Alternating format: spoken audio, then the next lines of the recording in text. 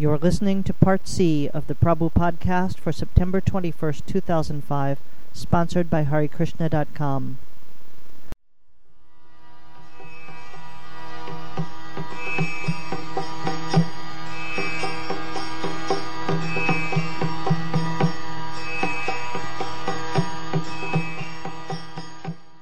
We are all having to undergo a certain amount of trade-offs, regardless of what kind of position we take, whether it's ISKCON, being part of ISKCON, or being outside of ISKCON, in different communities, such as the one in Canada at Saranagati, which is much a rural version of what's happening in Alachua, which is an example of devotees of various opinions and have aligned themselves with various groups or cooperating to a certain degree and associating regardless.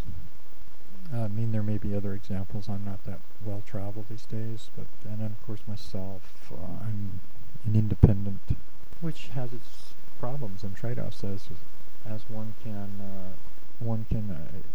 discover if you read my encounter with the local temple, the Portland Temple.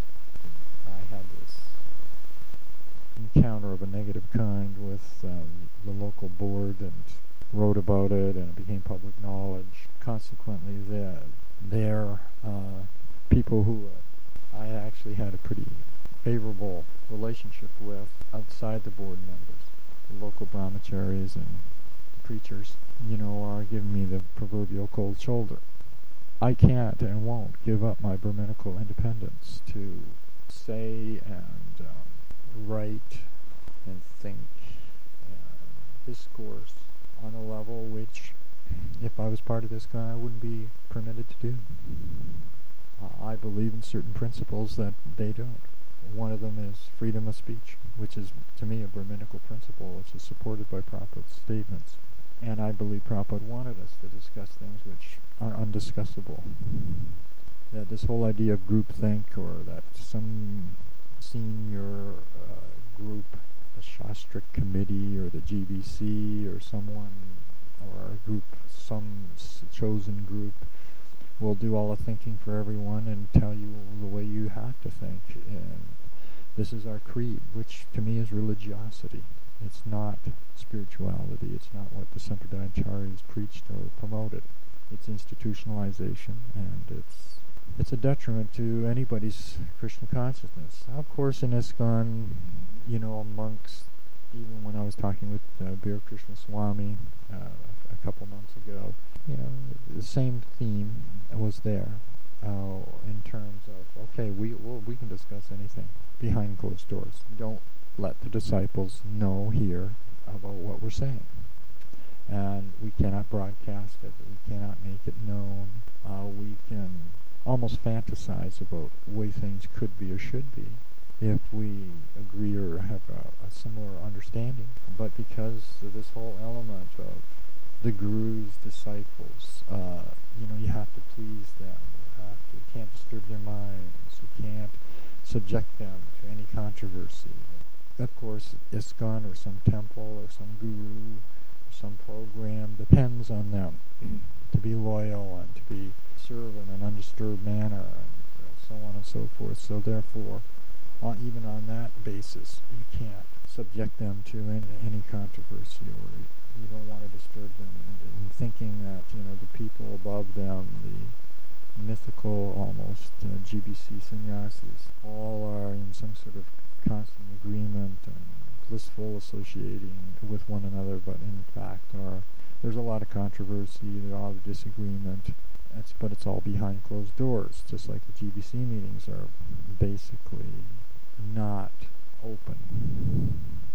They're becoming more open, but there's a whole concept of being that is an intrinsic part of what we call open societies, Western concept of how to deal with basically Kali Yuga and keep people peaceful in Kali Yuga. And Kali Yuga, of course, is symptomized by disagreement and hypocrisy. So there's these principles of democracy, and there's the principle of capitalism versus other economic systems. There's a principle of openness in terms of people's ability to express themselves in a free press, theoretically.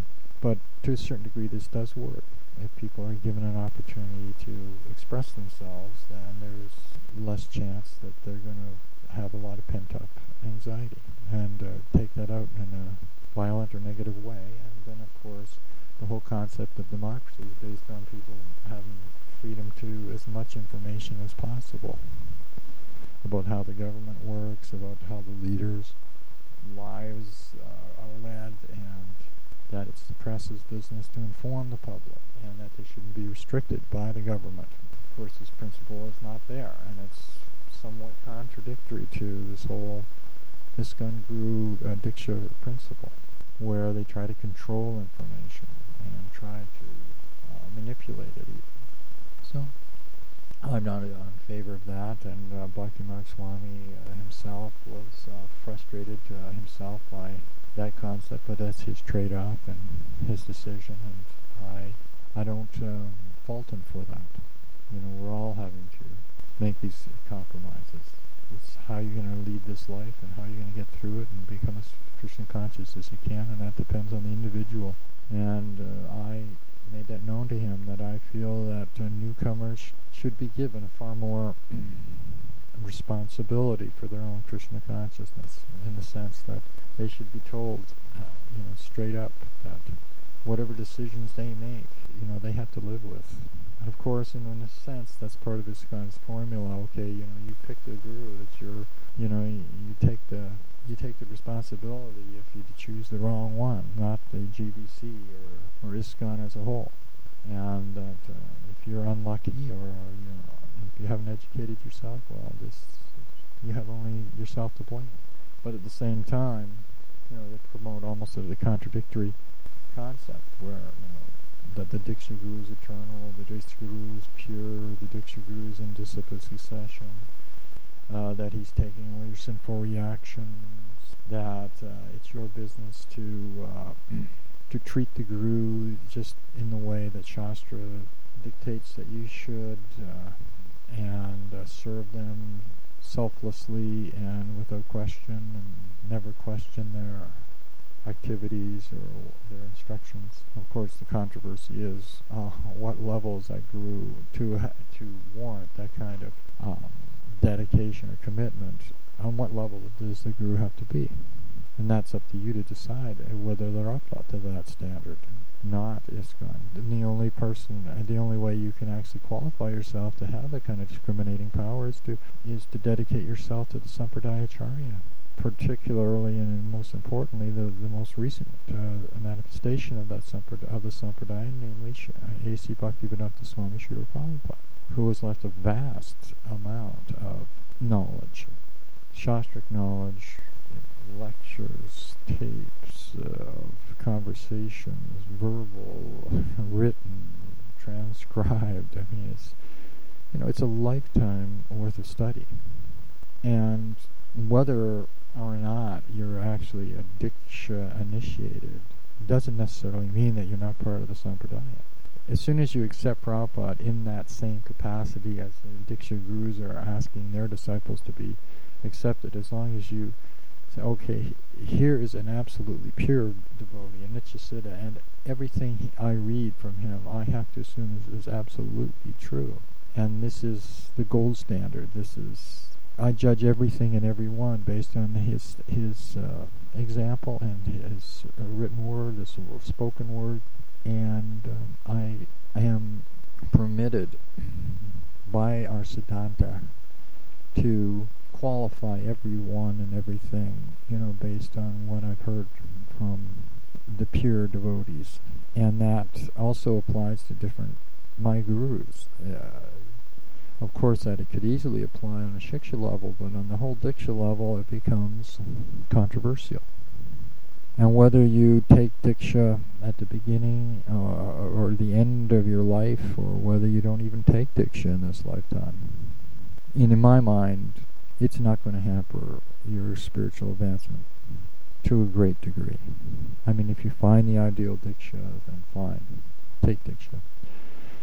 But everything depends on the individual, and we of course discussed all these things. We spent so much time, in non-stop talking about subjects like this and many others. Thank you. Hare Krishna. This concludes Part C of the Prabhu Podcast for September 21st, 2005. Hare Krishna.